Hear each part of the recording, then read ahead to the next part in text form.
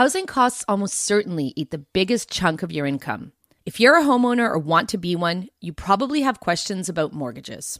This week, we've got answers. Consider this episode your Mortgage 101 course.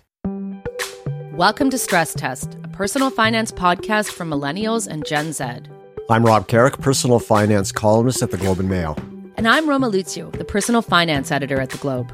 Every time we cover mortgages, our audience pays attention. People are looking for advice on how to get the so-called best mortgage. It's a contract where you borrow money from a lender in order to buy a property, and you pay them back the amount plus interest, usually over a couple of decades. About 200,000 people buy their first homes in Canada annually, according to the latest Statistics Canada data. Millions more owners need to renew their mortgages every year. That means a lot of questions about how to get a mortgage with the lowest possible costs. And now that interest rates are rising, we're getting even more questions about whether to go fixed or variable and what the best mortgage options are right now. Today, mortgage planner and Globe and Mail columnist Robert McLister joins us to discuss mortgage basics and the changing interest rate environment. Let's say I'm a first-time home buyer and I have no idea where to get a mortgage. Can you run through the options of where mortgage shoppers can go to get a mortgage? There are, if you include the credit unions, there's about over 300 lenders in Canada. And that includes banks, non-bank mortgage finance companies, credit unions, non-prime lenders, private lenders, mortgage investment companies. There are a bunch of them. Rob, is there any benefit to dealing with the bank or credit union that I know where I have my checking account and I can move money back and forth between my checking account and my mortgage super easily, and where I know people and I'm really familiar with the institution? Yeah. So, the bank channel is the most popular, right? The banks dominate in Canada. It's not like in the US where you got like 4,000 banks in Canada. You got the big six and then some others. And so they have your checking account typically. And people like to do business all in the same place if they can help it. And so, the banks have a big penetration. And so, at the end of the day, it's all about borrowing cost. What is your lowest overall borrowing cost? And, what's the least amount of stress to get the mortgage? That balance is what you have to think about when choosing between a bank or a broker. So if you go to a broker, then you're going to have much more selection. What would be the difference between getting a mortgage at a bank or through a mortgage broker? So you go to a bank and you get one lender's products. You go to a broker and you have a choice of a whole bunch of different lenders. And so why does that matter? Well, at any given time, one lender could have significantly better options or costs than another lender. So choice is better in general for that reason. And so, if you go to your bank and, because you want to keep all of your finances at the same place, that's okay. Just make sure that the mortgage you're getting has what you need. And, what most people need is the lowest possible borrowing cost with the least amount of stress. And the least borrowing cost entails not only the interest rate, but the features of the mortgage. So big banks are notorious for things like brutal prepayment penalties, limitations on some of the features like refinanceability and stuff like that. Maybe the big banks are not known for giving you outstanding rates when you ask them to refinance your mortgage. And so, you got to take all these things in consideration, and a mortgage broker can show you a whole bunch of different options. And at the very least, everyone should talk to a mortgage broker just to compare what their existing lender is offering. Rob, what things should I consider when contacting a mortgage broker? Yeah, so mortgage brokers get paid a commission. You don't pay it out of pocket, but the lender pays it. And so there may be incentives to steer you to one place or another. At the end of the day, you want a broker that is very experienced, that deals with a lot of different lenders, not just one or two lenders for 90% of their business. You want choice. And, you want an honest lender. And, most people can talk to someone on the phone and get a feel for what type of person they are, just after a few minutes of conversation. But you got to ask the right questions. How long you've been in the business? How many lenders did you deal with last year? Do you, to offer the lowest rates possible? Do you buy down rates from your commission, which means you trade some of your commission for a better deal?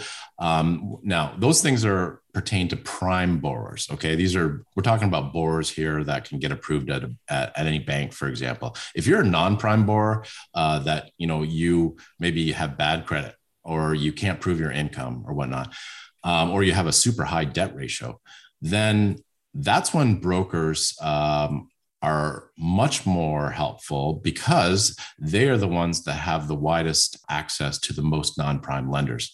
And in that case, maybe the interest rate isn't the main factor anymore. Maybe it's getting approved, period. Rob, the big question a lot of borrowers have is, how much can I afford? How do lenders calculate that? So lenders look at a lot of things. The main thing that they look at is your debt ratio when it comes to affordability. And so that's basically your monthly obligations divided by your gross monthly income. And the result needs to be below a certain threshold. So say 44%. And that determines generally how much you can qualify for. Obviously, you got to have good credit, and there's a whole bunch of other things that go in the underwriting process, but that's the big one. Now, what can I do to give myself the best shot at a good mortgage rate? And I'm thinking, what credit score do you need to have in order to qualify for the top rates out there? Well, assuming you have the minimum down payment, you don't even need to have that out of pocket. I mean, you can get, if you have parents that are generous enough to gift you the money, that's an option. You can actually even borrow the money theoretically off your credit card. I don't recommend that, but I've seen it done. So step one is having a down payment. Assuming you have a down payment, then, to get the best terms, you need good credit. So you want to aim for a credit score of 720 or better. You need consistent, reliable income, provable income. You need a reasonable debt ratio. So if your monthly obligations are like, 75% of your gross income each month, including your mortgage payment and all your other debt payments and stuff, you're going to find it very difficult to get a mortgage unless you have a lot of assets behind you or some other mitigators. Rob, let's talk about down payments. Conventional wisdom is that you should put down as much as you can, about 20%. Is that what you see most people doing? Well, down payments can vary widely depending on how much money you have, how badly you want to buy a home. Because first of all, you got to figure out if homeownership's for you, right? If it is, and you only have 5% down, which is the minimum in Canada for a good rate, maybe that's all you can afford. Maybe that's all you should put down. Maybe you should get in the market now so that, home prices don't run away from you, because, average home price is about 800,000. If it, even if it goes up with a long-term rate of inflation, which is 2%, that's 16 grand. More expensive the house gets if you wait another year. Now, we're in a different market now.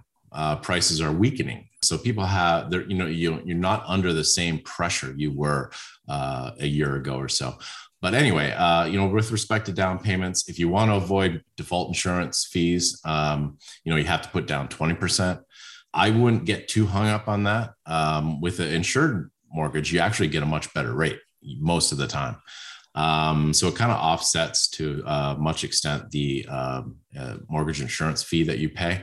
And not only in your first mortgage, but your second mortgage too. If you switch to another lender and your mortgage is insured, you can often get a better rate on that switch. People are really fixated on their interest rate when getting a mortgage. What are the other important things they should keep in mind? Yeah, so mortgages are not just about rate. They're about reducing your borrowing cost as much as possible. For example, the lender's portability policy. Let's say that you get a mortgage and you want to move to a new house 3 years from now. You want to keep your great rate because interest rates have soared, but the lender only allows you 30 days to move the mortgage. That's one example of a feature that can work against you. You might be forced to break the mortgage, pay a penalty, and penalties can be very high in this country. It's not like the US where all the mortgages are generally open. In Canada, your penalties can be, 2, 3, 4, 5% of your principal sometimes, depending on the market and the lender.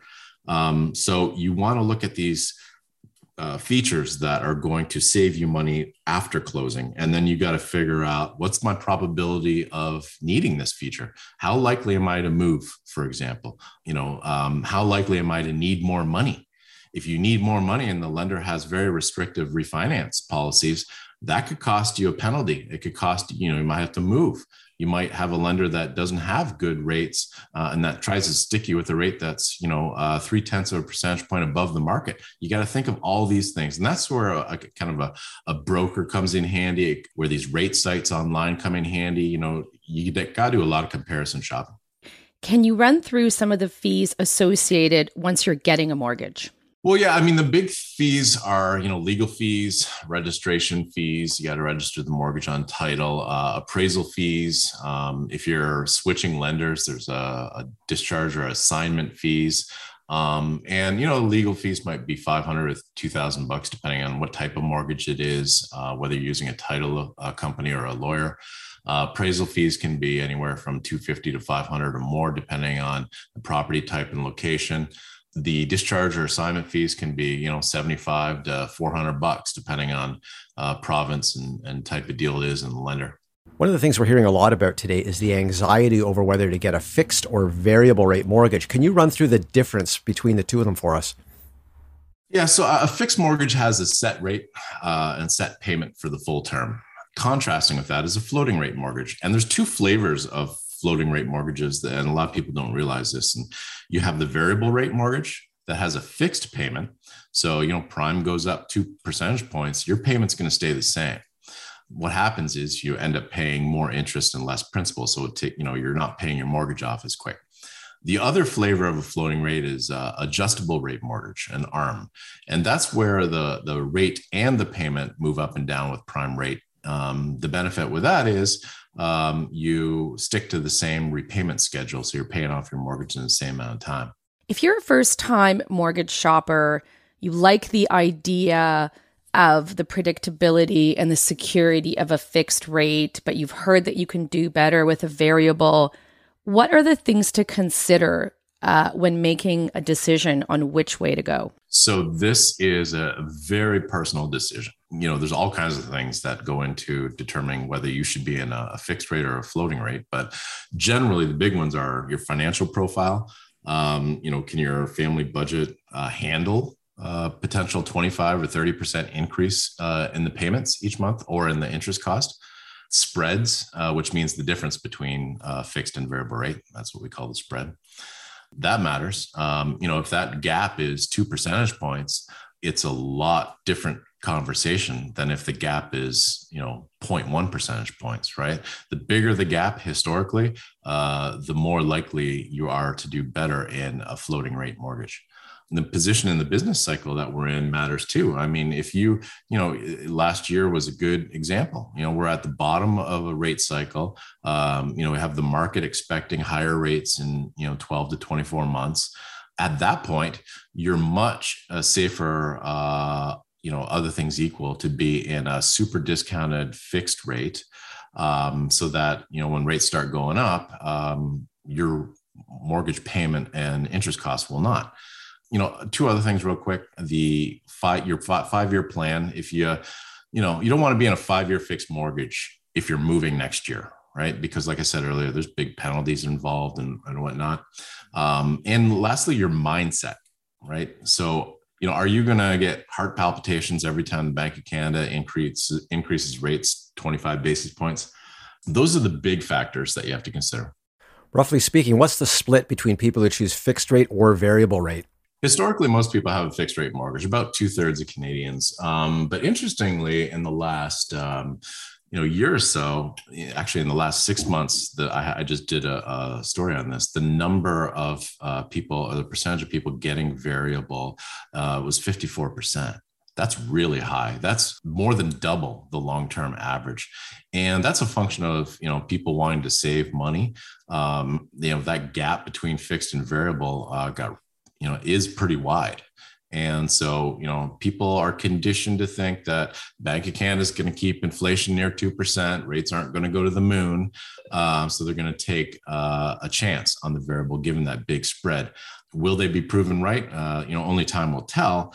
But, when you have inflation that is 3 times normal and still rising, you have much more risk in a variable rate mortgage today than we've had in a while. Let's say that I have a variable mortgage rate and I'm seeing all these increases in rates. Can I, flip a switch and move to a fixed mortgage? Yeah, you can convert a variable rate mortgage to a fixed rate, usually any time at no fee. There's pros and cons of that. Sometimes you just got to lock in because you just can't take the stress of rates potentially going up, or your family budget just, something's changed in your life and you can't take that risk. But the problem with converting variable rate to a fixed rate is that you're generally going to get a subpar rate from your lender because it knows you're a captive audience. It knows you got to pay a penalty. But most lenders, you're going to get a pretty shabby rate to convert. Secondly, it's hard to time. Assuming that you're converting your variable to a fixed just because you think it's a good timing to do so, it's hard to be right? Try trading bonds in the bond market and see if you make money after a year. It's hard to predict interest rates, even for over short time frames. So I'd caution most people, almost everyone, against getting a variable rate mortgage because you think you're going to time the market right and lock in at the best time. What are the penalties for breaking a mortgage before renewal? If you have a closed mortgage, which means that you're locked in for a certain term, and if you want to get out, you have to pay a prepayment penalty. That penalty, depending on what type of mortgage you have, can be significant. So on a variable rate mortgage, generally in Canada, your penalty is 3 months of interest, which isn't too bad. If you're in a fixed rate mortgage, your penalty is the greater of 3 months interest, or what they call the interest rate differential. So that just means that, the lender wants to make sure it's getting what it thought it was going to get when it loaned you the money. And so it's going to charge you that difference between what you actually paid it and what it planned on getting. So that differential, that formula is not standardized. It can vary dramatically. And the big six banks have, as an example, have horrendous interest rate differential penalties. Rob, is there anything else that you feel that people don't know or misunderstand about this process of getting a mortgage? I think people get so hung up on the interest rate. I think that, you really need to understand all the bad things that can happen to you if you're in the wrong mortgage after closing. And that's where features come in, right?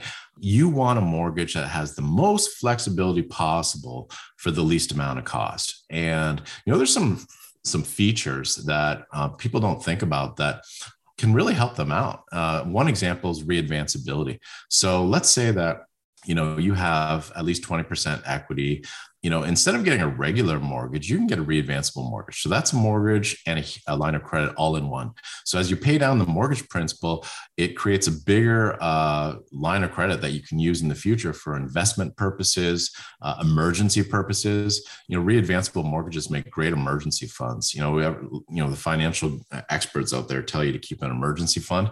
Well, most people, they're told to keep that in like a safe savings account or whatnot. Well, long-term, that doesn't benefit you. If you have a readvanceable, you can instead invest that money in a different suitable investment, maybe a index funds or whatever is suitable for you, earn a higher return, and still have that money available through the HELOC portion of your readvanceable mortgage anytime in an emergency. Robert, you just mentioned HELOCs. Could you clarify for our listeners what that is?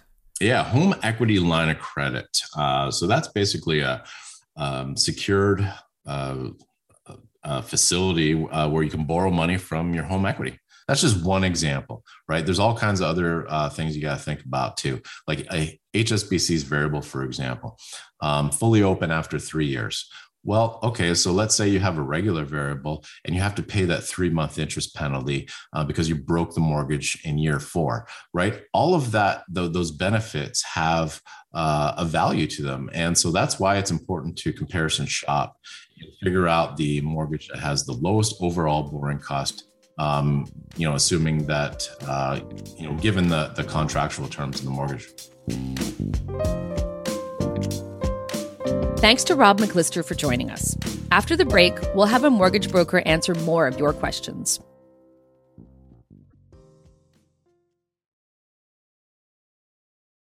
To get another perspective on mortgages, we spoke with a mortgage broker, someone who works with different lenders. Angela Calla has 20 years of experience and is based in Port Coquitlam, BC. Let's talk a bit about pre-approvals, the practice of going to a lender to get a rate locked in before you buy. Why do I need one, and at what point should I get it? They're critical. If you are thinking of buying a home in the next 5 years, you need to start thinking about your pre-approval now, because you need to understand, based on today, with where my income is and where my credit is, what plan am I going to put in place to ever buy a home? How much income do I need to show? As an example, in today's market, $100,000 in provable income qualifies you for a $400,000 mortgage. So what does that mean for you? What type of property does that look at? What type of down payment do you have? How are you getting a down payment? Financial planning is critical, and you can't create a plan without a map. The biggest mistake people make is, as soon as they get a job, they go out and buy a car. Well, if they have a $800 a month payment, that takes away $200,000 in mortgage qualification. So if home ownership is one of your goals, then way before you even think you're going to need it, you need to understand how your income, debt, and how you can save for a down payment to plug every dollar in the best possible place to get you a return, not only on your taxable income, but in every single way, to make sure that you are setting yourself up for success. Because this isn't something that you just think, okay, I need to move next month, I need to go get a pre-approval. It's a plan. And so you need to start way before you think you do, so you can set up a plan and make sure that you're plugging your money in the best places. Can you tell us a little bit more about getting a rate hold? How long can I get a rate held for me? I mean, I see rates rising almost week by week, month by month. How long can I lock in for? Some lenders will do up to 120 days is average. Now, again, with the variety of lenders that are out there, some lenders that have the best rates don't do pre-approvals at all. Some lenders do pre-approvals for 120 days. Some lenders do pre-approvals for 90 days. There's a cost to that. There's a why behind everything in the banking and mortgage and finance industry. And when you think about that why, it costs money for the lenders to hold money. Pre-approvals, only about 4 out of every 10 pre-approvals go live. So for the banks to be holding money at a lower cost when they can lend out money at a higher cost, or it no longer becomes available to them, there is a cost to that. Angela, how are the mortgage requirements different for self-employed workers or those in the gig economy? My understanding is that lenders like to see 2 years of consistent income. Correct. And again, it's about piecing it together. So if you're in the same industry and maybe you have contracts with specific vendors, well, then if we can piece it together and it makes sense and the story makes sense and it's the same type of industry, but you've just kind of shifted a little bit about how you get compensated, then there are lenders that have exception to that. So again, when you invest the time to invest in yourself and see exactly what you need to do and where you need to go to get there, you're going to have the clear picture that's applicable to you. But you have to invest the time, and it's document heavy. Let's talk a bit about interest rates, which are rising now. Buyers are subject to a stress test when they're getting a mortgage. For people who are applying for a mortgage, can you tell us how that works? Yes, you are tested for a mortgage at an on average 2% higher interest rate than what you're actually paying. So that test is put there because it's anticipated that they want you to be able to qualify for the mortgage should rates go up on average 2% from the time in which you got it. So knowing that that's the plan that all the lenders have in place, all of us Canadians should be navigating our mortgage and financial plans for that. And then for whatever reason, if rates go down or they don't go up as anticipated, you are the only winner because you have that access to the equity in your home that you have protected yourself with in the event that things did change. And, you can do that in several different ways. You can either do that with your payment, or I recommend doing that on the side. So if you have an emergency come up, then, you don't have to go into debt outside your mortgage at a higher rate to be able to navigate that. And so while it's important to look at, your mortgage, you have to also consider how you plan your budget and navigate that to be able to have the most freedom in changing times. Angela, I've talked to mortgage brokers over the years and continually been surprised by their stories about how many people break their mortgage before the renewal date. What happens if I break my mortgage? 7 out of 10. That's why I recommend a variable as well, because a variable is consistent. You're always going to have only a 3 months interest penalty. And, we don't know what's going to happen with discounts. If rates go up, sometimes discounts go down. Maybe that'll be the time where people can make their move because properties are, not going in multiple offers anymore or whatnot. So if you adapt a fixed rate mortgage with a traditional bank, your penalty is going to be much higher, 4 or 5% to get out of. And that's the thing is you can't guarantee the timing of when you're going to need something. And that's why 7 out of 10 Canadians end up breaking their mortgage early. So are you going to be someone who fits within that 7 out of 10? Or, are we going to be lucky and not have any changes in circumstances? I know that I like to set myself up for the most amount of success to control what I can. So, we can't foresee the future. We don't know. Are our relationships guaranteed to last? Is that person going to be the same forever? Am I going to change jobs? Am I going to be blessed with a pregnancy? You can't guarantee all those things in life. We get a lot of curveballs. So I like to set myself up to be as successful as possible, utilizing every option that's out there. All right, let's finish things off with some rapid fire questions. First, what is the ideal down payment? There is no ideal down payment. It's whatever you can afford to get in the market ASAP. Okay, if I have extra money and I want to pay down my mortgage, how does that work? Easy. You either just email or call your lender, but don't do that until you are sure that you have 6 months of emergency expenses aside and that you can't plug that money into somewhere else to get a tax refund or more cash on hand. Make sure what you do is in your best interest and no one else's. It's a one-way street when you put money down on your mortgage.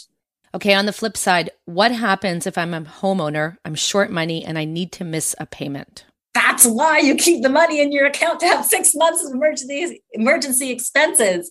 Some lenders have that in their policy, some don't.